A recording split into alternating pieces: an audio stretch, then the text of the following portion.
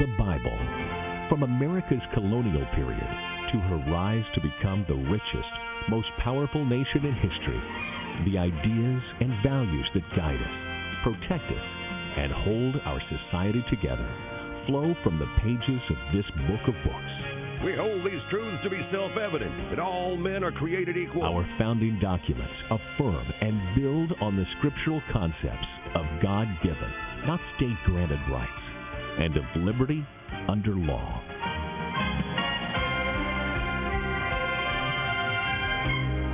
The biblical worldview shaped our work ethic, made education a priority, and birthed the notion of finite, limited government under divine authority. One nation, under God, indivisible, with liberty and justice for all. The Pilgrims, the Puritans, the Founding Fathers, and American leaders throughout our history have emphasized the Bible's importance to America. The first and almost the only book worthy of universal attention is the Bible. John Quincy Adams. But for the book, we could not know right from wrong. All the things desirable to man are contained in it. Abraham Lincoln. The foundations of our society and our government rest so much on the teachings of the Bible that it would be difficult to support them if faith in these teachings would cease to be practically universal in our country. Calvin Coolidge. The Bible Live is your opportunity to listen to the Bible, a 15 to 20-minute reading every weeknight, the entire Bible every year. Now, here's the host of the Bible Live, your Apache Indian scout on this annual excursion through the Word, Soapy Dollar. And here we are. Thank you, everyone, for joining us tonight for this edition of the Bible Live broadcast. We're going to be picking up in the book of Nehemiah, also written by Ezra, this scholar totally committed to the message of the Scriptures. From the time of the exile in 586 B.C., about 40 years later, the first group came back, about 50,000 people, and then two other groups came back under the leadership of Zerubbabel and Ezra, and now we're reading about the group that came back under the leadership of Nehemiah. Remember, these are people who are born outside of Israel itself, born in exile over in Babylon, so they had to be reminded of who they are, their heritage of faith, their covenant relationship with God. They had to be reminded of all of their history. That's what the books of Chronicles were about under Ezra, and then the books of Ezra and Nehemiah. On all of this, you're going to see this constant reminding, not only through storytelling, but also through their genealogies, going back and connecting them to that birthright they have of hearing about the true and living God. I'll tell you a little bit more specifically about this man named Nehemiah and the story that we are reading tonight as they try to rebuild the walls of Jerusalem. Right now, though, let's go to our wisdom and worship segment, Psalm 92. Be thankful and faithful to the Lord every day. Psalm 92. It is good to give thanks to the Lord, to sing praises to the Most High. It is good to proclaim your unfailing love in the morning, your faithfulness in the evening, accompanied by the harp and lute and the harmony of the lyre. You thrill me, Lord, with all you have done for me. I sing for joy because of what you have done. O Lord, what great miracles you do, and how deep are your thoughts. Only an ignorant person would not know this. Only a fool would not understand it. Although the wicked flourish like weeds and evildoers blossom with success, there is only eternal destruction ahead of them. But you are exalted in the heavens. You, O Lord, continue forever. Your enemies, Lord, will surely perish.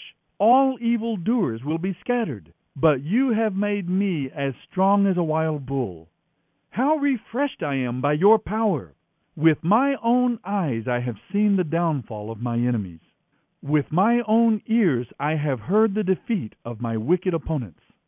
But the godly will flourish like palm trees and grow strong like the cedars of Lebanon, for they are transplanted into the Lord's own house. They flourish in the courts of our God. Even in old age they will still produce fruit. They will remain vital and green. They will declare, the Lord is just. He is my rock. There is nothing but goodness in him. End of reading Psalm 92. Hallelujah.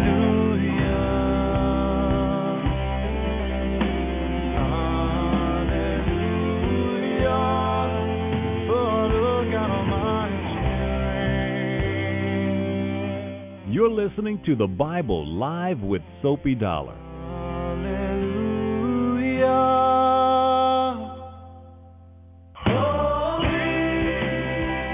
Wherever we're looking in the Bible, Old or New Testament, it's all about God's love for humanity.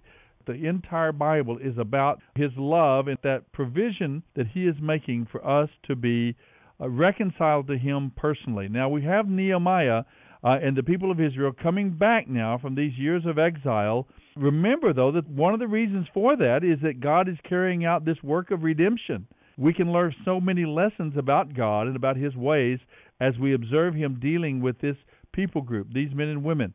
But mainly as well, we see God is putting the pieces together and positioning the pieces on the board for Him to continue to bring about His redemptive plan. Remember, the Messiah has to be born in Bethlehem, there in Israel. So now they are coming back to rebuild the walls around Jerusalem. Nehemiah 3:1 through 7:3.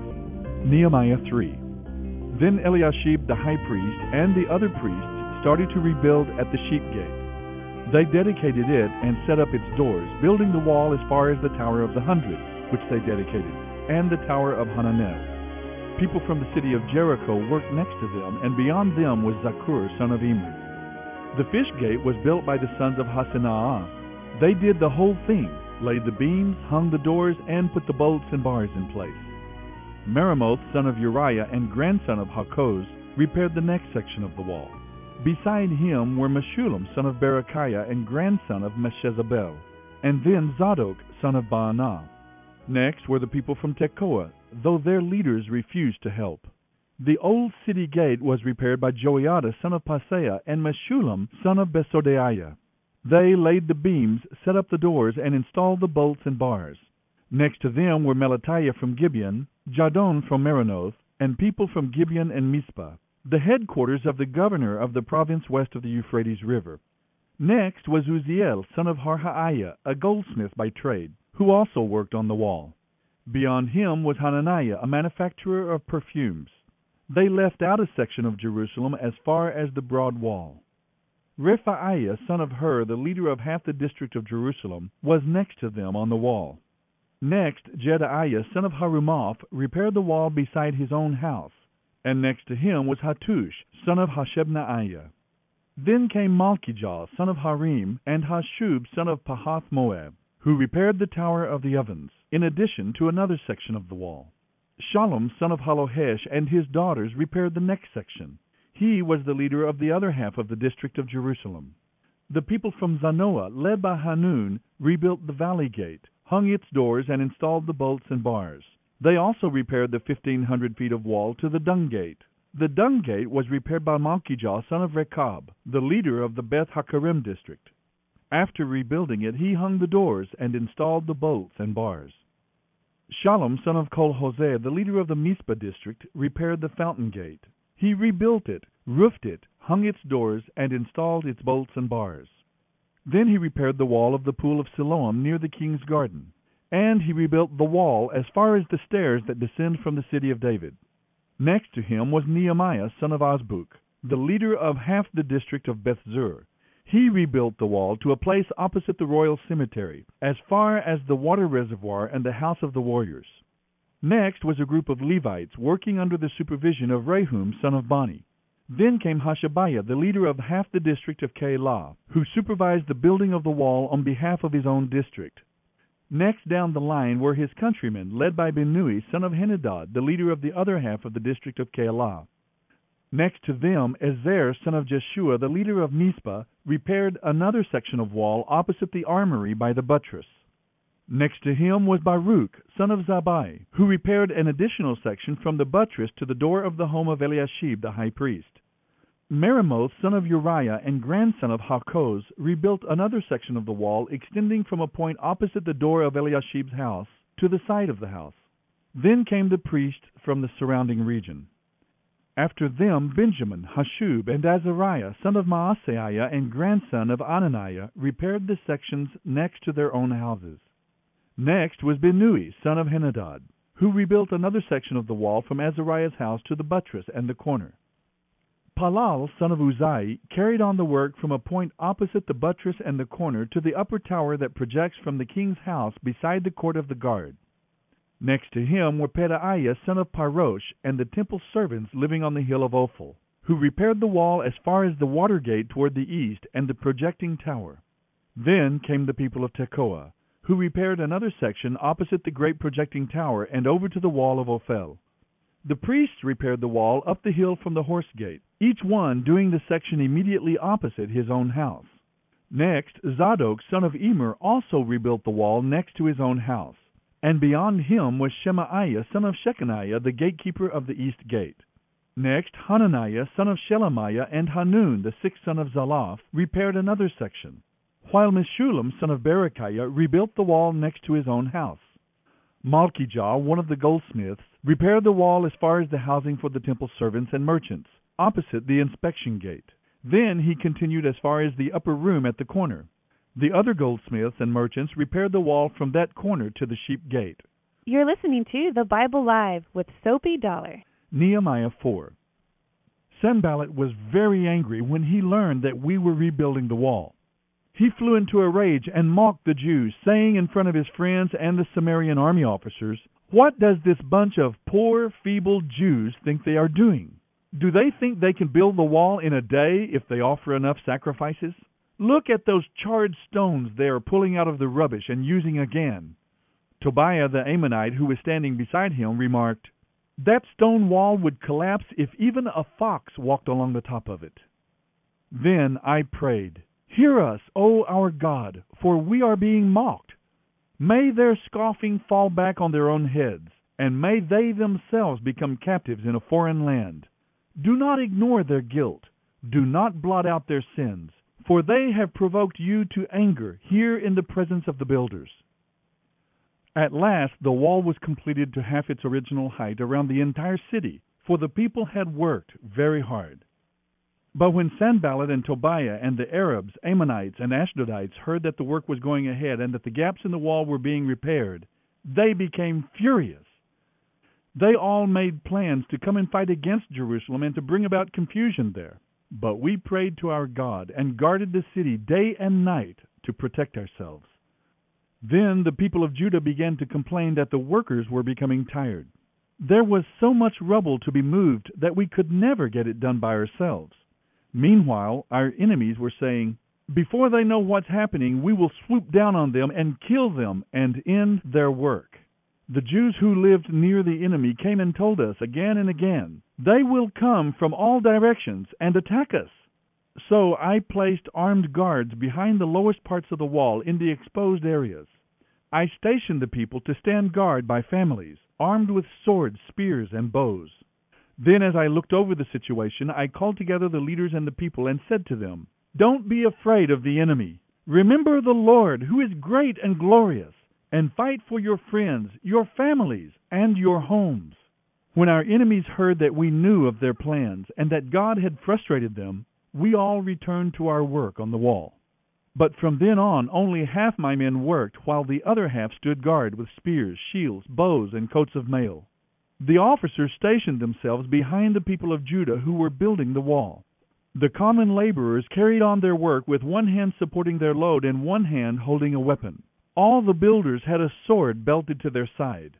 The trumpeter stayed with me to sound the alarm. Then I explained to the nobles and officials and all the people, "The work is very spread out, and we are widely separated from each other along the wall. When you hear the blast of the trumpet, rush to wherever it is sounding. Then our God will fight for us." We worked early and late, from sunrise to sunset, and half the men were always on guard. I also told everyone living outside the walls to move into Jerusalem. That way they and their servants could go on guard duty at night as well as work during the day. During this time, none of us, not I, nor my relatives, nor my servants, nor the guards who were with me, ever took off our clothes. We carried our weapons with us at all times, even when we went for water. You're listening to The Bible Live with Soapy Dollar. Nehemiah 5. About this time, some of the men and their wives raised a cry of protest against their fellow Jews. They were saying, "We have such large families. We need more money just so we can buy the food we need to survive. Others said, we have mortgaged our fields, vineyards, and homes to get food during the famine. And others said, we have already borrowed to the limit on our fields and vineyards to pay our taxes. We belong to the same family, and our children are just like theirs. Yet we must sell our children into slavery just to get enough money to live. We have already sold some of our daughters, and we are helpless to do anything about it, for our fields and vineyards are already mortgaged to others. When I heard their complaints, I was very angry. After thinking about the situation, I spoke out against these nobles and officials. I told them, you are oppressing your own relatives by charging them interest when they borrow money. Then I called a public meeting to deal with the problem. At the meeting, I said to them, the rest of us are doing all we can to redeem our Jewish relatives who have had to sell themselves to pagan foreigners. But you are selling them back into slavery again. How often must we redeem them? And they had nothing to say in their defense. Then I pressed further. What you are doing is not right. Should you not walk in the fear of our God in order to avoid being mocked by enemy nations? I myself, as well as my brothers and my workers, have been lending the people money and grain. But now let us stop this business of loans. You must restore their fields, vineyards, olive groves, and homes to them this very day. Repay the interest you charged on their money, grain, wine, and olive oil. Then they replied, we will give back everything and demand nothing more from the people. We will do as you say. Then I called the priests and made the nobles and officials formally vow to do what they had promised. I shook out the fold of my robe and said, if you fail to keep your promise, may God shake you from your homes and from your property. The whole assembly responded, Amen, and they praised the Lord. And the people did as they had promised. I would like to mention that for the entire 12 years that I was governor of Judah, from the 20th until the 32nd year of the reign of King Artaxerxes, neither I nor my officials drew on our official food allowance. This was quite a contrast to the former governors who had laid heavy burdens on the people, demanding a daily ration of food and wine, besides a pound of silver. Even their assistants took advantage of the people. But because of my fear of God, I did not act that way. I devoted myself to working on the wall and refused to acquire any land. And I required all my officials to spend time working on the wall. I asked for nothing, even though I regularly fed 150 Jewish officials at my table, besides all the visitors from other lands. The provisions required at my expense for each day were an ox, 6 fat sheep, and a large number of domestic fowl. And every 10 days we needed a large supply of all kinds of wine. Yet I refused to claim the governor's food allowance because the people were already having a difficult time. Remember, O my God, all that I have done for these people, and bless me for it. You're listening to The Bible Live with Soapy Dollar. Nehemiah 6. When Sanballat, Tobiah, Geshem the Arab, and the rest of our enemies found out that I had finished rebuilding the wall, and that no gaps remained, though we had not yet hung the doors in the gates, Sanballat and Geshem sent me a message asking me to meet them at one of the villages in the plain of Ono. But I realized they were plotting to harm me, so I replied by sending this message to them. I am doing a great work. I cannot stop to come and meet with you. 4 times they sent the same message, and each time I gave the same reply. The 5th time, Sanballat's servant came with an open letter in his hand, and this is what it said. Geshem tells me that everywhere he goes, he hears that you and the Jews are planning to rebel, and that is why you are building the wall. According to his reports, you plan to be their king. He also reports that you have appointed prophets to prophesy about you in Jerusalem, saying, Look, there is a king in Judah. You can be very sure that this report will get back to the king. So I suggest that you come and talk it over with me. My reply was, you know you are lying. There is no truth in any part of your story. They were just trying to intimidate us, imagining that they could break our resolve and stop the work. So I prayed for strength to continue the work. Later I went to visit Shemaiah, son of Delaiah and grandson of Mehetabel, who was confined to his home. He said, "Let us meet together inside the temple of God and bolt the doors shut.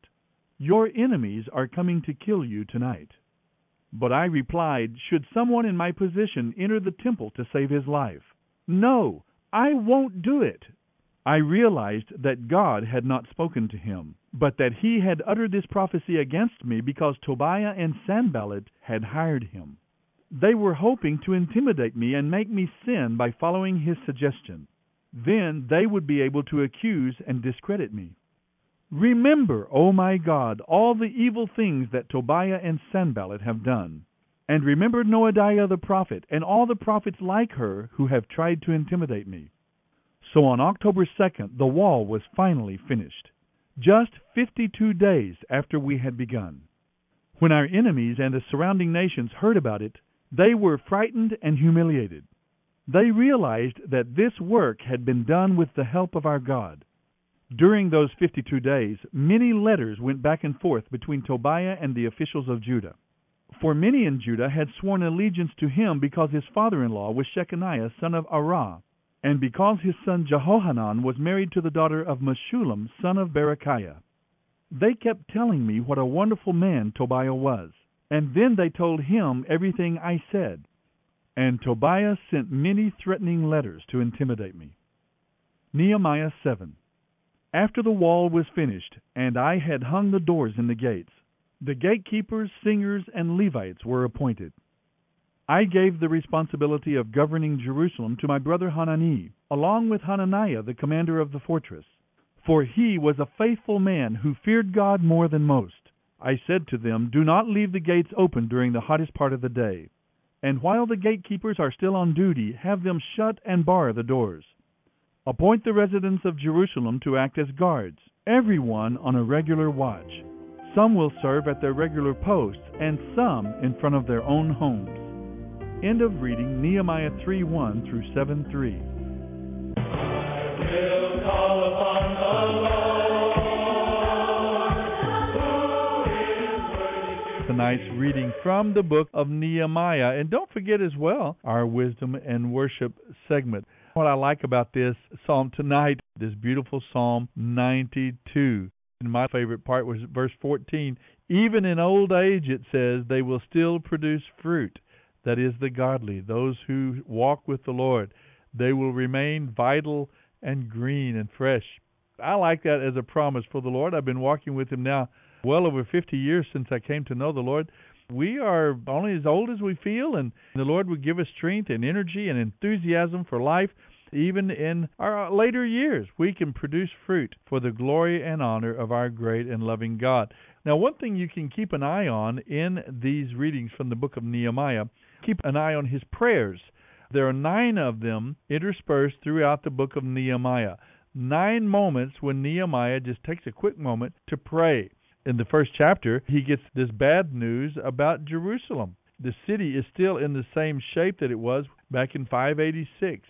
So he prays, "O Lord God of heaven, the great and awesome God who keeps his covenant of unfailing love with those who love him and obey his commands." Nehemiah loves the Lord, and he loves this legacy, this heritage of faith in worshiping the true and living God. And so he lifts up a prayer for his city, the city of Jerusalem. Then God opens a door for him to speak to the great emperor himself. Nehemiah is the cupbearer, which is a very powerful, trusted position in the realm. He was a food taster and the wine taster, so that anyone trying to poison the emperor, he would find out first. He would be the one poisoned. Artaxerxes, the great emperor Artaxerxes, sees him looking sad and says, "What's going on? What's your problem?" And he talks to him about Jerusalem and his city. The gates are burned and the walls have been torn down. And the emperor says, "How can I help you?" "With a prayer to the God of heaven," he said. I replied. You know what it's like. Some panicky moment, some crisis that comes upon you, and you lift up a prayer to the Lord. You don't have much time. Well, that's what Nehemiah did. Now, when we got into our reading tonight, you see that he has a great deal of opposition. Some of these local officials and others who had power in the realm, they were threatened by Jerusalem's walls being reestablished, Jerusalem being protected again by these walls. They tried to intimidate. They tried to distract Nehemiah from the task. They lie about him, character attacks. And in the midst of all of those, he lifts up these prayers to the Lord. We can learn from that wonderful example of taking our troubles, taking our problems to the Lord, and not being distracted, not being discouraged, but continuing on faithfully serving the Lord. It's so interesting to see the ways that Sanballat and these Tobiah and these others are trying to distract, trying to interrupt, trying to keep this wall from being built in Jerusalem, from being restored, even to the point of trying to call meetings. That's so funny, because I tell you, meetings can be such a detriment to ministry. I know that for a fact. Sometimes I just have to say no to meetings. I just can't do that. There's too much work to do to come out and have a meeting with you. Remember now that this is about God's provision. And remember how God has used Jeremiah, Ezekiel, Daniel, Shadrach, Meshach, Abednego, Ezra, Nehemiah, now Esther. Later on we'll read about Esther and Mordecai. God is using and giving favor to the people of Israel in the minds and in the realms of these godless emperors, and he's using them to bring about his perfect purposes, his redemptive plan. See you next time. Translation by Tyndale House Publishers. The Bible Live is dedicated to helping promote spiritual revival across America, and your prayers and financial support are needed. Please mail your tax-deductible gift to the Bible Live, Post Office Box 18888. That's the Bible Live, P.O. Box 18888, San Antonio, Texas 78218. You may also make credit card donations at the ministry website, thebiblelive.com. Now don't forget, join us each weekday for the Bible Live with Soapy Dollar. Start today, and in 1 year's time we will read and respond together to the entire Bible. Let the most important word you hear each day be God's Word.